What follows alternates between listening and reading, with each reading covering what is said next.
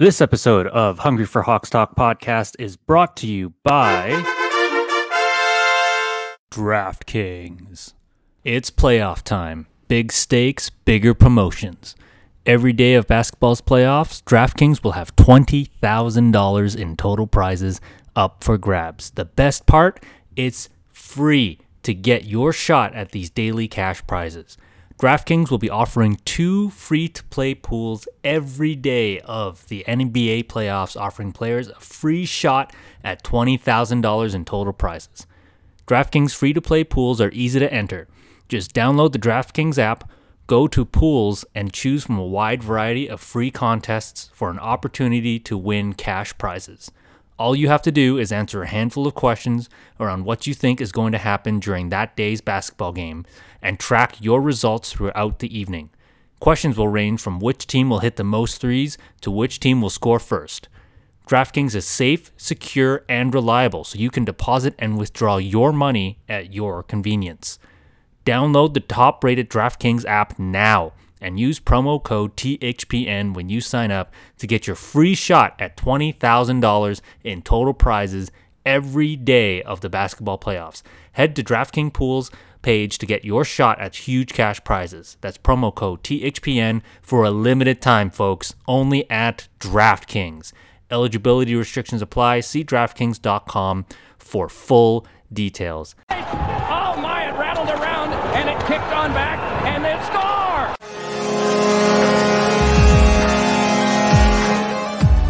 We saw no light, we saw no signal, and we're not sure if they've sent a signal of a goal yet, but they are celebrating at the other end of the ice. What chaos! Every team, everywhere. The Hot Podcast Network. Blackhawks fans, welcome back. It is the moment we've all been waiting for. We have 3-time Stanley Cup champion, Chicago Blackhawk legend, former Carolina Hurricanes player, current Pitbull advocate and pro angler, Bryan Bickell is on the show. Thank you so much for jumping on, man. How are you doing, sir? Doing great. Thanks for inviting me to enjoy this opportunity with you guys. Yeah, absolutely. We're so excited to have you on here. And again, thank you for jumping on. We just wanted to check in and see how you're doing. I mean, I know Dylan has a few. My co-host Dylan has a couple questions for you regarding your pro angling status. So why don't you fire away there, Dylan? Yeah, you been fishing lately at all, Bryan? Or I haven't been doing much fishing. We're up. We just purchased a cottage, so we've been doing a lot of renovations to it to kind of get it 4 seasons. Ice is kind of not that good. It's kind of skeptical in spots, and we haven't had a really cold winter. Believe it or not, up here in Ontario, it's been warm and breaks of cold, but I'm hoping to get on through the ice and try to catch something with walleye, crappie, and things like that. So lately it's just been, we're in COVID, right? So we're in full down shut mode here in Ontario, in homeschooling. So it's been a lot of family time for sure. Gotcha. That's awesome. Yeah, and I'm sure that's not something that you're opposed to, of course. No, I'm not. I was put on this birth to play hockey, not to be a teacher. I tell you that. My patience is very, very low, especially with my kids are only 4 and 6. So it's been challenging. I know my wife's doing a lot, and our kids are in French Catholic, so it's all French. I'm like, I don't speak French. I barely can speak English, let alone French. So to get them doing what they need to do to get through school, so it's good. Yeah, that's fair enough. You've been playing a lot of dress up lately, or what? I got 2 girls, so the dress up, I've kind of frowned away from that, but it's fun watching them, to be around them all the time. I know it's been tough at times with this COVID stuff, but you definitely see your kids grow at a special age. Yeah, for sure, and that's awesome. Just so the folks at home know, Bryan's actually not driving. He's the passenger right now, and he's got his own private chauffeur there, right? Yeah, I got the old man here. He's I would pull over. I'm like, hey, Dad, I got to help on this podcast for these guys, so he's willing to drive. So really appreciate that. Thanks, Bryan, and thank you, Mr. Bickell, as well for driving. We really do appreciate that. No problem. So how's life been? I mean, we kind of mentioned it a little bit there. After retiring, the most recent thing you've done, I guess, has been Battle of the Blades, eh? Did Battle of the Blades, yeah, that was a couple months ago. It was a different experience, putting figure skates on. Never wore figure skates before. Did about at least 30 toe picks to fall on my face. Thank God they weren't all on camera. They were in practice, but it was a cool experience. It was a bunch of ex-players with Versteeg and Wojtek and some other girl hockey players. So to do it for a good cause, and especially with a crazy time we're going through this world, to give some people something to watch. There was no sports, there was no hockey, and put on the figure skates and get my my dance moves on. It was a pretty cool experience. And, it was fun. That's awesome. What did you have to train? You obviously had to train a little bit differently, but was it? Did it remind you a little bit of? Was it? It probably wasn't as intensive as training camp, but did it remind you a little bit of your old playing days? I didn't really train too much. Like, I've been retired for over 3 years, and I haven't been training at all. So to kind of get back in the swing and things, it's every day to be on the ice and kind of get back into the groove. And figure skating, you have a partner. You got to pick up your partner. I had to pick her up above my head and make sure not to drop her. And old injuries that I had during my career playing hockey, now they're coming back after the show with my shoulders, my knees, and things like that. But it was an experience. It was kind of cool. I thought I did a pretty good job, and expressing myself in different ways, and just spread a good cause with my MS stuff. And it was a fun experience for sure. Yeah. Did absolutely. you enjoy getting chirped by Versteeg? Or were you guys around each other really when you were filming? Or we were social distance, so we had like different groups. So there was 4 or 5 of us in a group, but then there would be different categories. But Chris was, I think that's what kind of kept him around. He was on the bottom of the list every week, and then he gets voted through because I think everybody just wanted to hear his chirp. So it was fun. It was Chris is Chris, and he had fun at it too. And I think everybody on the show had a good experience. Now, you mentioned that your MS Foundation. I really want to dig into that. The Bryan and Amanda Bickell Foundation. I know you guys started the foundation to kind of combat the negative stigma surrounding pit bull breeds, but that's since expanded into doing MS research, multiple sclerosis research. So, do you want to? Can you just talk a little bit more about that and just basically how the foundation started and everything like that too?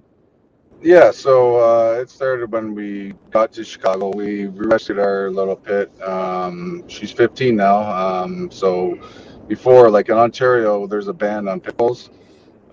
We got her before the ban, and then we obviously moved to Chicago, played in Chicago, and saw the big issue there. They're a misunderstood breed, and people make them that way. And we just wanted to get these dogs out of a negative spotlight and bring them into a better home, and just not have the big populations and all the kennels and things like that. And then my foundation is branched, obviously, getting diagnosed with MS just under 4 years ago, to bring more of the MS side into Ontario because of the ban. And we're currently, me and my dad and a bunch of other people are helping me renovate these cottages we just purchased in November to give retreats to people that are suffering. Like, there's people like me that have relapsing MS where, I'm pretty normal. I do my treatments once a month to keep me afloat, but there's obviously families that are really suffering that have progressive MS where, their time is getting shortened. They're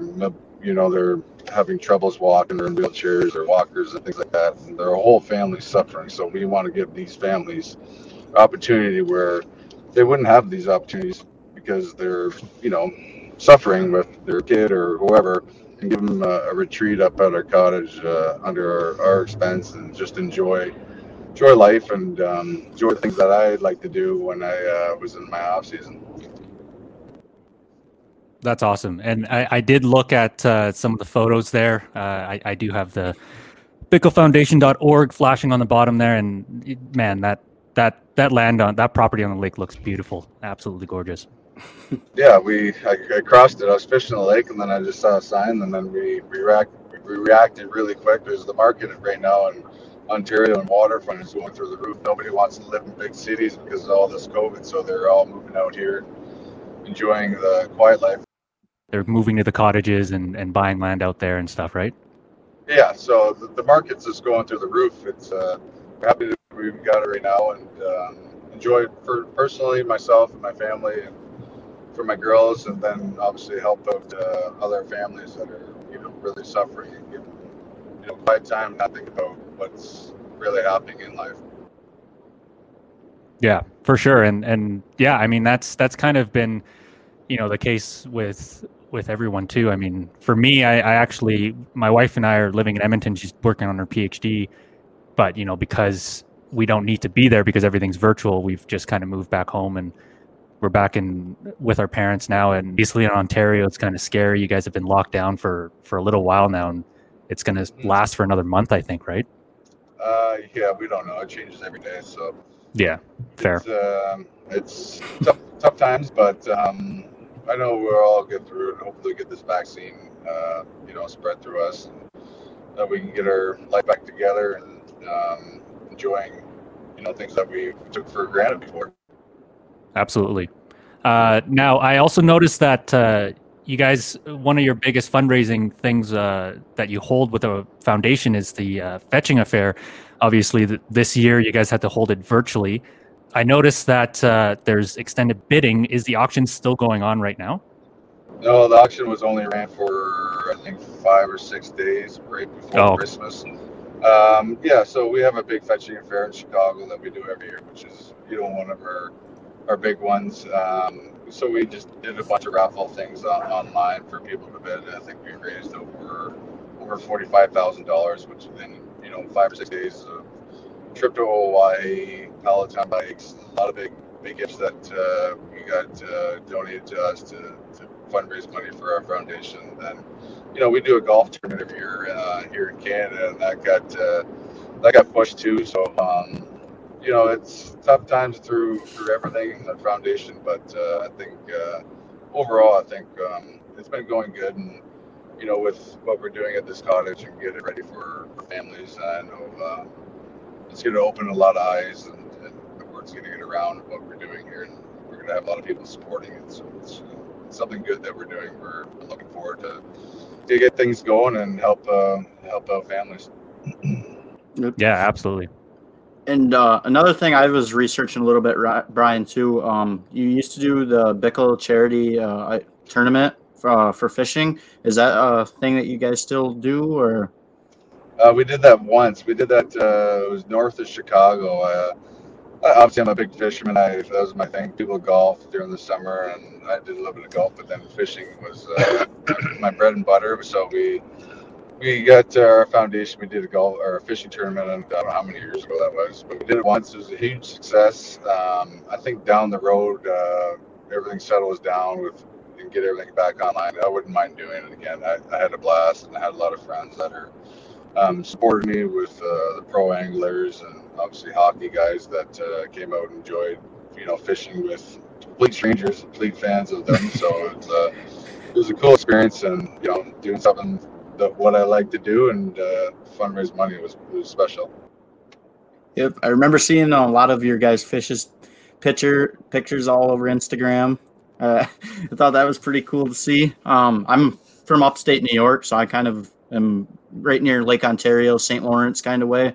So up here, fishing's a big hobby up in this area. So that's why I'm kind of more of the fishing guy, I guess you could say, out of the two of us. But yeah, hopefully we can get these borders back up, because there's a couple of tournaments I just entered in. There's Oneida in New York, and then Thousand Islands is this summer. So hopefully we can get these borders back open so we can get fishing those tournaments. So it'll be fun. Yeah, exactly. I'm about an hour and a half away from the Thousand Islands, so yep, I'm right up there. We can go pre-fish together. You can show me all your hot spots. Maybe my girlfriend's dad, I don't know. He's pretty much got every hot spot on the St. Lawrence River. They got a camp out there, so he likes to fish walleye out there quite a bit. So. Oh, nice. He's a Bruins fan, unfortunately, though. So Yeah, well, he watched the Bruins 1 year, so. So how do those tournaments work? Like, is it just strictly whoever gets the biggest fish, or you have a certain time limit to do? I have no idea. Yeah, so there's every tournament's a little bit different, but these tournaments there's a 5-fish limit. You catch 5 fish, you keep your biggest 5 fish in your live well, you weigh them in after the day. Usually the tournaments run for 2 to 3 days. There's a cut, you get guaranteed 2 days to fish. If you don't make the cut, you go home. If you make the cut, you fish the final day for the big prize. And 5-fish limit, the biggest fish you got, you bring them to the scales, and hopefully they weigh a lot. That's really about it. And Yeah. it's something I enjoy doing. It gets the competitive edge, and it's something that's my passion. I just enjoy being on the water with friends and family, and the quiet time, and you never know what's gonna bite. So it's unknown. It's fun for me. Yeah, absolutely. I want to get into fishing. Like, I want to learn how to, because it's just it sounds very appealing. I mean, you're just sitting out there with, like you said, your friends and your family. It's a quiet time. You just kind of enjoy each other's company. And with the fish, do you just release them once you weigh them, or are you able to bring them home, or what's the deal? Oh, there? it's all catch and release. I'm not much of a guy that's keeping fish. I'm just doing it for the sport. Yeah. You catch 5. If you catch a bigger one, you get rid of your smaller one. You bring it to the scale, and they usually have a live release boat, and they put them in a boat and then bring them back to their home. So it's a first sport. There's not much keeping and eating in the sport of bass fishing, but it's something I've always enjoyed doing, and I'll have more time to do it. So. Have you ever gotten into ice fishing a little bit in the wintertime too, Brian? I know that you're up there in Canada. I don't know. It's pretty popular up in my neck of the woods, I guess you could say. Yeah. So I was wondering. Yeah, ice fishing wasn't really much. I didn't really get into it. I usually played hockey for the winter, so it's now that I've been retired and now I have a cottage and it's on a lake, so I'm going to get more into ice fishing and just enjoy, ice. It's fishing through the ice. It's obviously a lot different from on the water, but I'm going to get more and more into it as the years go on. So now we're out the opportunity to, so I'm going to hopefully do a lot. Sounds good, man. Awesome. So let's shift gears a little bit, and if you're okay with it, we'd love to talk to you about your playing career. I think Dylan had a few questions about your junior career. So Dylan, why don't you jump right into that? Alrighty, sounds good, man. So I kind of did a little bit of research. I saw you played juniors in the OHL for the Ottawa 67s. Growing up in Canada, was playing in the OHL ultimately one of your goals, or did you kind of have thoughts about playing here in the NCAA in the U.S. here, or did you just want to play in the OHL growing up? Yeah, I think being from Ontario, dream about playing hockey, and I think looking back at my younger teens, like if I had opportunity to do so, it would be through the OHL and the CHL, the Canadian Hockey League. It has the best return players going into the NHL and make careers out of it. I wasn't much of a book kind of guy to go into the schooling and things like that, but I moved away when I was 16. Moved to a big city of Ottawa. Met my wife there. And experience that was unbelievable. Moving away from when I was 16 and living in billets and playing hockey and going to school. It was a cool experience, but it got me to where I wanted to be. It was a step to get into playing pro, and always look back on those memories and the friends that I made through that. It was an experience for life for sure. That's good to hear, man. I actually got to go to Ottawa this past January when the Hawks played up there. So biggest city I've ever been to, because I mean we live out in the middle of nowhere up here in New York, so got cornfields and woods all over the place. So it was a pretty nice city. It was my first experience in a big city. So yeah, it's not in that big city. That's what I was telling him too. I was gonna say, obviously it's not as big as Chicago, but yeah. Now, we did run into a little bit of controversy online there, Brian, because exactly. We kept looking online. The NHL.com says you're a 2-time Stanley Cup champion. Dylan looked it up, and you were announced as a 3-time Stanley Cup champion by the Chicago Blackhawks themselves. And Hockey Reference. And HockeyReference.com as well. So did you end up getting a ring for 2010? So I did get a ring. I had a party. So 2010, it was like the first year that the Hawks won a cup in like 50-something years. So yeah, I was a call-up. I was the minors a lot of the time, but I was one of the main call-ups. And then I played 4 games in the playoffs. So with restrictions to get your name on the cup, you need to play over half the games or 1 game in the finals. So I played 19 games that regular season, and then I got called up and then played 4 during the playoffs. I played 3 in the first round, 1 in the second round, and then I was part of the team, but I was like healthy. But if you play a game in the finals, you get the name in the cup. So I got a ring, I got a cup party, but I didn't get my name in the cup in 2010. But I got obviously 13, 15. I got my name on it. So I always say like 2.5, 2.5 cups. But if your name's on the cup, I would say 2. So. Okay, gotcha. I was gonna say I just told him we'll refer to you as the multiple Stanley Cup champion. Make life easier. I mean, I'd be willing to give him the 2.5. We can just call him the 2.5 Cup champion. That's fine. That works for me. So referenced in the intro vid that that I always run, because that was on it. That was my favorite Blackhawks memory. I guess it's the most memorable for me because I remember watching that game, the final, with my family at home in the living room, and when Kaner scored that goal, the puck disappeared. Nobody knew what was going on, but of course Kane knew that it was in the net. He was celebrating before anybody else could, knew what was going on. I was jumping around in my living room because I knew that he had scored. My family was looking at me like I was crazy. But where were you in that moment in time? Like, were you in the press box? Did you think that the goal was in, or like, were you just as confused as everybody else on the ice? Well, funny story. So we're all the healthy scratches we're in the locker room. So we're up, I think 2-1, or is it 2-1? I think it was up 2-1 or 1-0 or something. I don't know what the score was.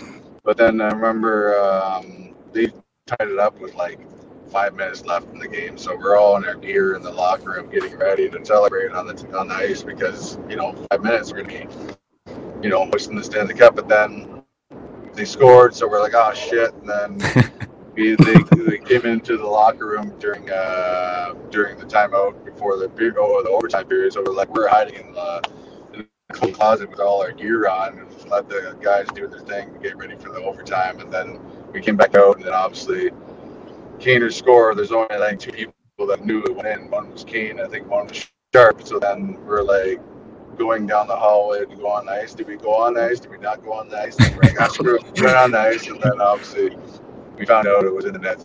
So then the celebration was on. It was a cool experience to obviously have an opportunity to hoist the Stanley Cup, a dream come true from being a kid in locker rooms and the hallways of hotel rooms and playing pond hockey. That was your dream. And to do it then and to do it multiple times was awesome experiences for sure.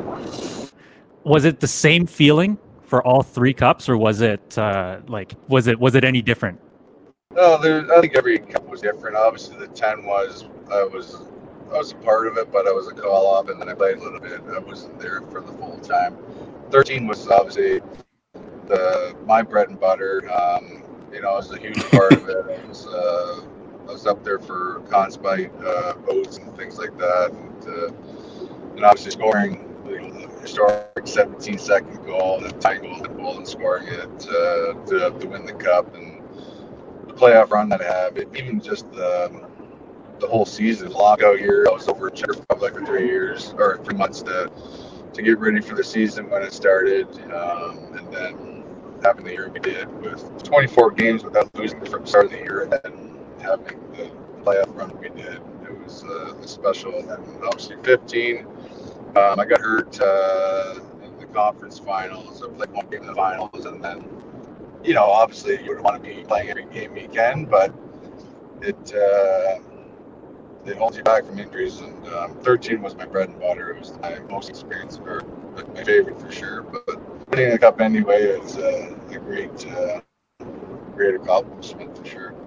So, Brian, I kind of became a Blackhawks fan. I think it was like 2011, 2012. I don't really remember, to be honest. I wasn't really there for the 2010 run. So the 2013 run is like the first run in my mind that sticks out. And then just seeing you go off in the playoffs, like I thought you were going to win the Conn Smythe over Kane, honestly. But it just kind of sticks out. I have vivid memory of watching you in that playoff run. Can you kind of go back and tell a little bit about what it was like during that run? I know you scored that overtime goal against Minnesota, and then especially the famous 17 seconds goal. Kind of go back to what the emotions are like with the boys on those, or yeah, it was the whole year was experience myself. Like with having Quinville and coach, he's the guy that liked to jungle through the lines if things weren't going right. But we were clicking from the get-go. Obviously, with injuries, guys would come in and out of the lineup in different lines. But we stuck together through the whole year, and then got into playoffs. We kind of adjusted a couple of things, and I started to play with Taze and Kane. And then we just, I did all, I say that all the digging, the dirty work going to the corners, going from the net, giving the puck, and making space for them. It was a fun run to have that and play with those two guys, because they're obviously Hall of Famers and world-class players, and to be a huge part of that run was awesome. I remember down 3-1 against Detroit in the conference finals, and then to battle that all the way back to winning Game 7 in OT. It was an unbelievable tough run. I know it was close to getting the Conn Smythe, but I had a little inside thing that I did when I was playing in playoffs. I used to eat sushi before games, and then like I would eat by myself because other guys would just want to, eat their own thing. And I always ate sushi before every playoff game, every game, and then come the conference finals, we're playing LA, and then I was still doing my thing, getting goals and things like that. And then we had about 5 or 6 guys, and King was one of them, that we started eating sushi for the conference finals and then the finals. So I always, after every time we scored, we would always yell sushi, because obviously we always did that together, and it was something that the guys watching that did it, because I don't know if it worked or how it did, or it was a confidence or anything, I don't know, but superstitious things in playoffs, when things are good, you always stick with it. So it was a fun experience, and it was close. King got hot at the end, and he scored a lot of goals. So I don't think nearly any of those were as important as yours. Yeah, so he did his thing, and it would have been cool to get that, but ultimately you're there to win the cup, and it was a good run. Yeah, just to remind everybody, in 2013 there, Bix got 17 points in 23 playoff games. Huge contributor to that cup run. And, obviously when Blackhawks fans think of Bryan Bickell, we think hard-nosed, front of the net, run-you-over style of hockey. And that was just always so fun to watch as a Blackhawk fan. It was a good time to be Hawk fan back then. And it was definitely was, for sure. It was a good time. A lot of parties, I tell you that. Ooh, I was going to say, I've read some stories and quite a few books I've read on that team. And I've heard some interesting ones. A lot of guys had to go to rehab over this partying, because they're partying too hard. But no, it was a fun. Well, any you'd be willing to share on air here, or what? Nothing crazy. I remember just experiences when we were around town with the cup, and then we would take a party bus and bring you to all your favorite restaurants and clubs and things like that. And, like, they don't know we're coming. I remember we went to a nice restaurant. We always got treated really well, and then people, then we bring the cup there, and I remember people were eating, and then the cup came in, and then they were standing on their tables trying to get the sight of the cup, and while it was just that cup had a lot of, that thing could tell stories that it could definitely have the #1 selling book or movie for sure, because it brings out good times, and for all that hard work and sweat and tears and blood, and celebrate with your teams for your battle through everything to do it. It's an awesome moment to do it. And I was fortunate to win a couple and have a couple good ones. It's something that I'll never take away from me. Yeah, absolutely. How much fun would that just be, just to bring that cup around and just cause mass pandemonium everywhere you went, just by lifting the thing, showing it to everybody? Dylan, did you want to ask about that shootout goal as a member of the Carolina Hurricane there? Yeah, so I was obviously I've watched that clip on YouTube a bunch of times. I was just kind of curious as what your thoughts were when your coach asked you, and Bill Peters it was, told you that you were going to be the first up in the shootout. I mean, you only had one previous shootout attempt ever in the NHL. So was it kind of did it kind of catch you off guard a little bit, or? No, I remember it was the last 4 games of the year. I got called back up in the minors to finish off the season, and then I kind of announced that I was going to be retiring. And then Bill Peters was kicking himself in the butt because we played, I can't remember who we played the night before, and then we went into shootout, and then he didn't put me in. He's like, oh man, like I should have put you in. And then we played Philly.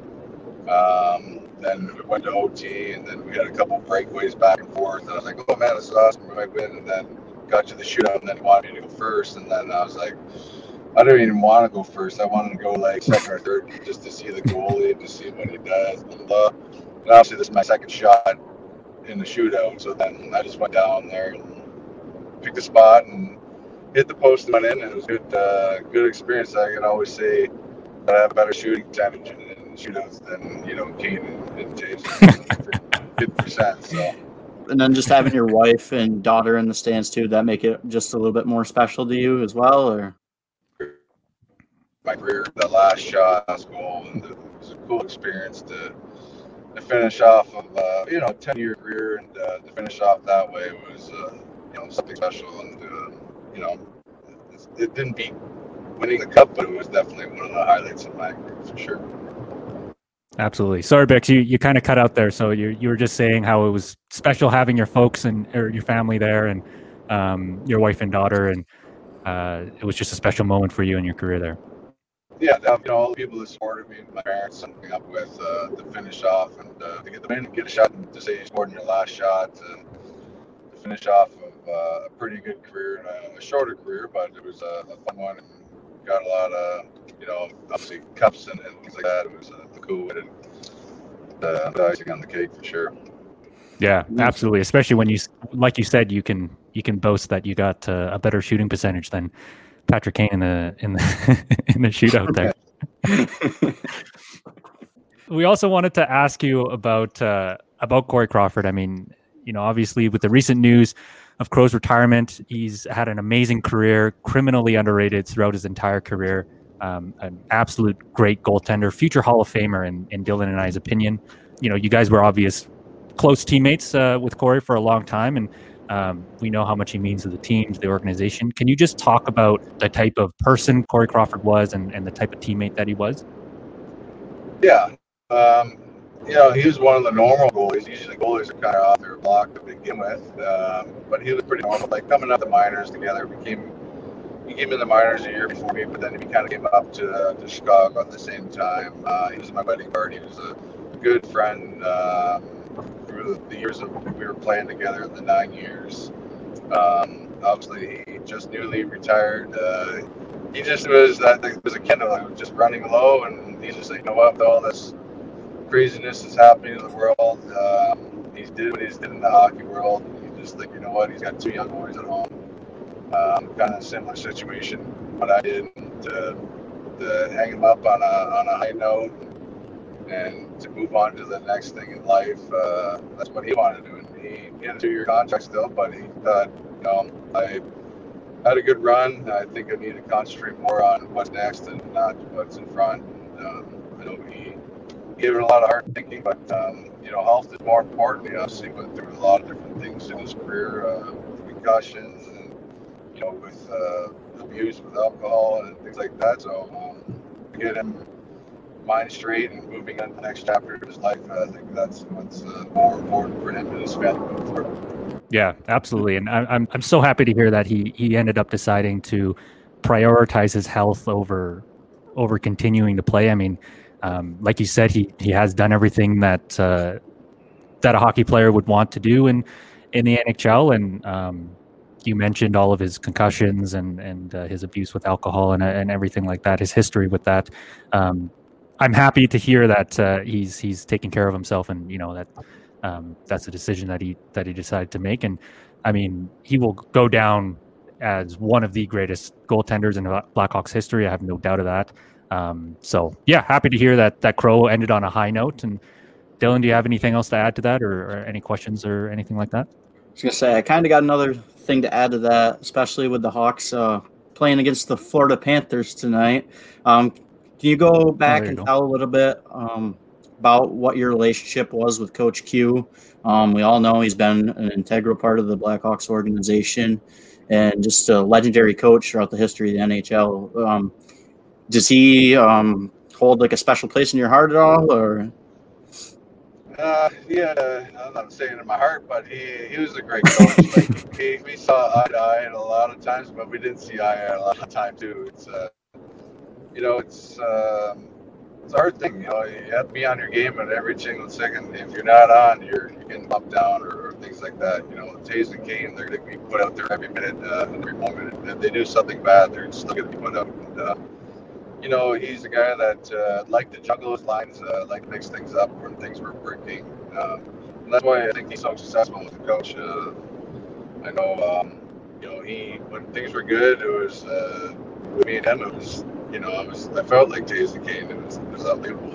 When it was good, it wasn't good because you're sitting in the fourth line or even out of the lineup. And that's morally on me and how I performed through the good times and the bad times. But he was a great coach. He was lighthearted. Everybody thought he was a badass and a grumpy ass, but we got behind closed doors in the locker room. He was pretty goofball and liked to have fun and enjoyed just being in the locker room, lighthearted and crack jokes all the time.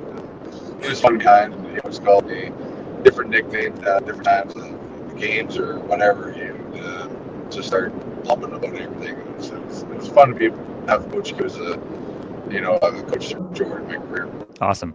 Now, do you keep up with the Blackhawks now? Like, are you watching any of their games? Or I know they've been sucking. I don't think it kind of sucks to say. Like, I don't think they've won a playoff series. It's I've been out of the Hawks. I'm not saying it was me, but it's. No, it was definitely you, Bix. It was definitely you. Obviously, the run that they went on during those whatever years, like any team would take that. It's not going to be like that every year. And, I know they're trying to get younger again and still keep smaller pieces to kind of keep everything floating. But for the first couple games, it doesn't look good. But hopefully, the shortened season, they can kind of get on the hot streak and kind of get back in the playoffs. But the game's changed since I've been out. It's more skilled and not a lot of hitting. It's more fast and things like that. And it's a weird game with salary cap. And everybody, like, I've been watching hockey lately now, with obviously being near Toronto, watching the Leafs and things like that. Like, I don't know half the guys in the league. They're just switching around every team. There's so many more trades and moves to kind of keep everything underneath the cap, and a lot of younger players coming in because it's a young men's game. It's key, and that's what that's want. Yeah. Sorry, you were kind of cutting in and out there again on the road, I think. So what I got was that you were just saying that the game has changed. It's a lot faster now. Players are moving around a lot more. Trades with the salary cap and everything, kind of teams are looking to save a bit of money maybe by calling up their young kids a little sooner. So, and yeah, absolutely. I mean, I think the game has definitely changed, and it's all about speed now. I mean, you see the McDavids and the Dreisaitl's and the Matthews and the Marners. Like, it's insane what these guys can do. And I don't know if you saw this yesterday, but Tim Stützle from the Ottawa Senators got his first goal last night. I mean, it was nuts. Yeah. It kind of like it was a floater, and he just batted it into the net. Like, absolutely ridiculous. Timing's everything. It's crazy. It's a different game, but it's fun to watch. I know all the young kids like all that skill stuff, and there's not so much, the grinding type players of fighting and hitting. But the game's changed. The world's changing. We just adjust with it, and I still enjoy watching the hockey. Everyone likes seeing goals and things like that, but that wasn't my kind of game. I was kind of more of a rough nose guy and go on the corners and go in front of the net. That was my bread and butter, but it's still fun to watch, sure. Yeah, for sure. And it's interesting, right? Because I find that the game has changed the most in the regular season. I mean, we're seeing more odd man rushes, more fast breaks. But you don't really see that in the playoffs. Like the playoff hockey is kind of still what it was like when you were still playing. Kind of that. I mean, you saw that with Dallas last year, how they were able to do so well once they got into the playoffs because they have those guys that can grind on you and lean on you and just make you work extra hard for every puck battle. So do you notice that at all, or? There's regular season hockey and there's playoff hockey. I know this year it's kind of different. There's a lot of odd man rushes because the teams are adjusting and it's just getting back into the groove of things. But playoff hockey is a different kind of hockey, and it's always changed the level of everything. It's just every shift means everything. Every second, every shot, every hit can cause the wind down the road. So yeah, absolutely. There we go. We just got the big hole. Now Twilight Zone. Yeah, we're good now. Nice. We're up where they make igloos. I'm sorry, guys. It's a little delayed, but we should be able to get this done. I mean, we don't have too much left. I just wanted to ask about any favorite spots in Chicago that you used to go to, favorite haunts, favorite memories, or anything like that about being in the city. I don't know about you, Dylan, but I've never stepped foot in Illinois, so I want to learn more about the city of Chicago. Yeah, Chicago's a great city. I think it was one of the better cities, I traveled to.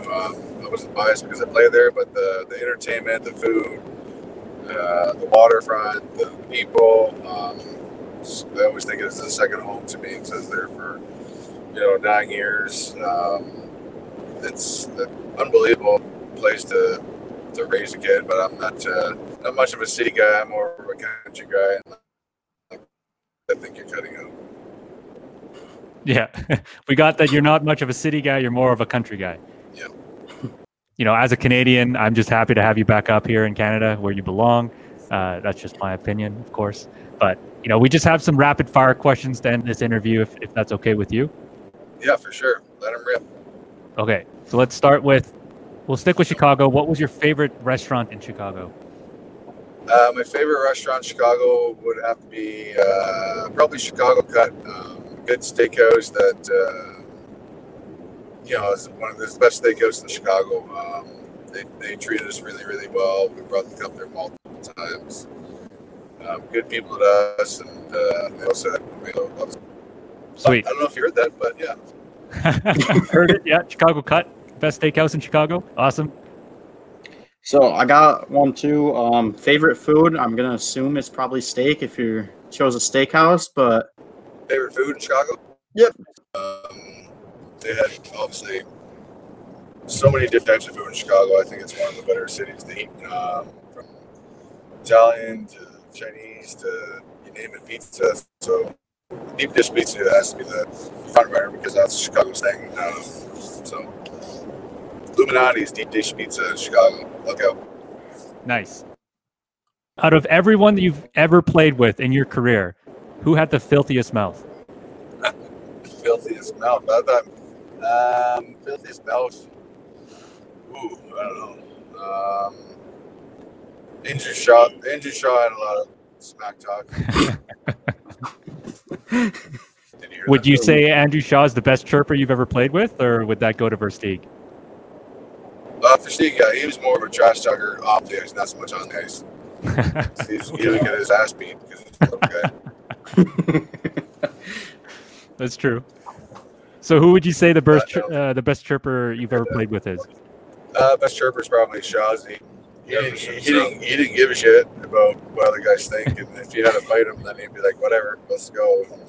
He was a trash talker for sure. Nice, Dylan. Sure. Favorite musician / song? Do you have any? What type of music you listen to? Just anything music related? I listen to mostly country.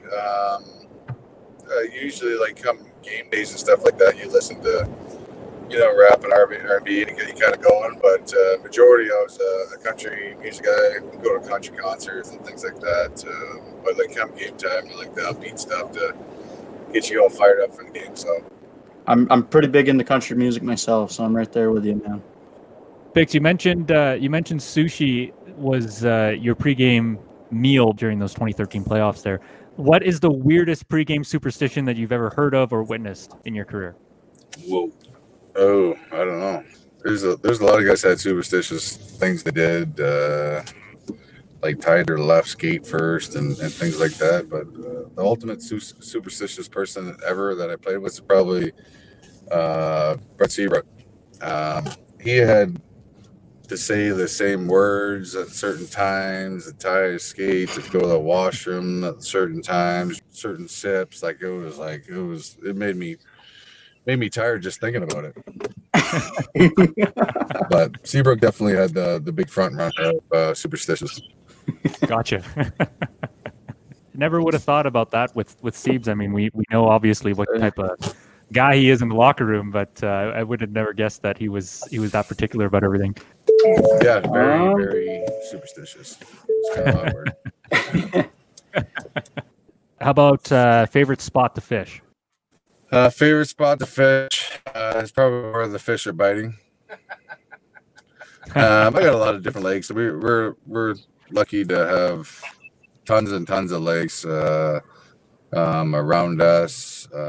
Obviously, it's special to go over the states and catch those big ones because they have longer seasons and no seasons of fishing seasons in the states. But just any time on the water, if they're not biting, they're biting. It's any time in the water is special to me. Awesome. We'll do the last one here. Your favorite teammate that you've ever played with? Ooh, favorite teammate. Well, Crawford was probably up there. My favorite, I played with my whole career. Andrew Shaw was a good buddy of mine that we, when he came in the league, came into the team, we clicked big time. You have a lot of friends through hockey, and I think those two are definitely the two front runners. Awesome. Andrew Shaw's an answer to a lot of these questions. Filthiest mouth, best chirper, favorite teammate. Yeah. So that's perfect. Well, I'd like to thank you so much, Bryan. I wouldn't want to play against him though.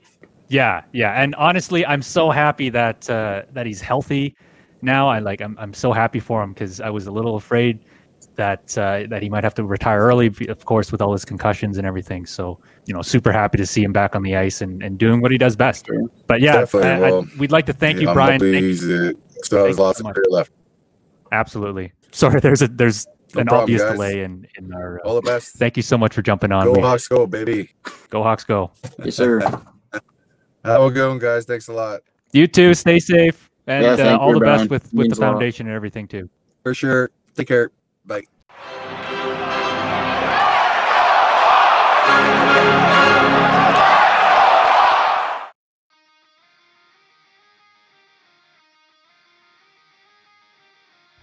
What is up, everybody? Mikey CLT here from Bar Down Breakdown, letting you know that our 100th episode is going to be dropping exclusively on the Hockey Podcast Network on January 27th. We will be joined by special guest Derek from the amazing pop punk band State Champs. Make sure you subscribe and follow us on all our socials so you do not miss any of our amazing episodes. We are so pumped that we have made it to episode 100. And to thank you, we are running an Instagram contest where one lucky winner can win a Steez brand snapback hat. So head over to our Instagram and enter our contest. Also, if you are just hearing about Bar Down Breakdown, make sure you go and check out our 99 other episodes where we have had artists who have been nominated for Grammys, all the way down to artists who are unsigned, where we dive into the crossover between alternative music and hockey. So make sure you go and check out Bar Down Breakdown wherever you listen to podcasts, brought to you exclusively by the Hockey Podcast Network.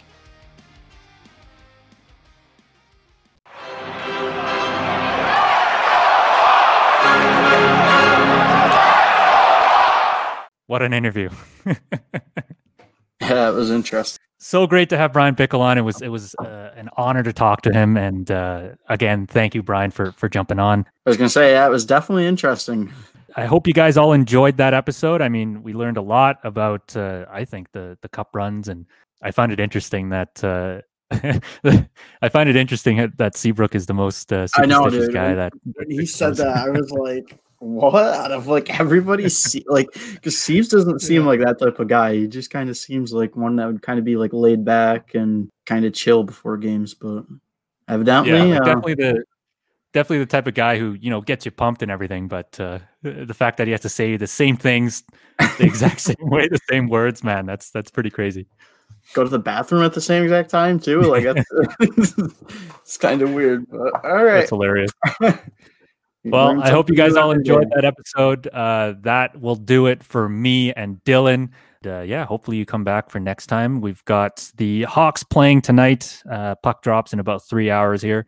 Anything you want to add there, Dylan? No, just want to say thank you again to Bryan. Short notice. Kind of shot him a message the other day, just shot in the dark, and he was responded, and he's been talking to me the last couple of days trying to schedule this whole deal. So I'm just glad that he was willing to take time out of his schedule and join a little podcast like ours. So absolutely. Just want to send a big thanks out to him. It really means a lot to me, and I'm sure as well as it means a lot to you. So absolutely. And listeners out there, if you want more information on Bryan and Amanda Bickell's foundation, please go to www.bickellfoundation.org, and you'll find all that information there. His support for pit bull breed dogs, and also support for people living with multiple sclerosis. So that's bickellfoundation.org. Jump on there and learn more about Bryan's foundation. So that is the end of this episode. Go Hawks go, and we will catch you next time. You're listening to the Hockey Podcast Network on Twitter @HockeyPodNet. New episodes every Monday and Thursday. Download at thehockeypodcastnetwork.com or wherever you get your podcasts from.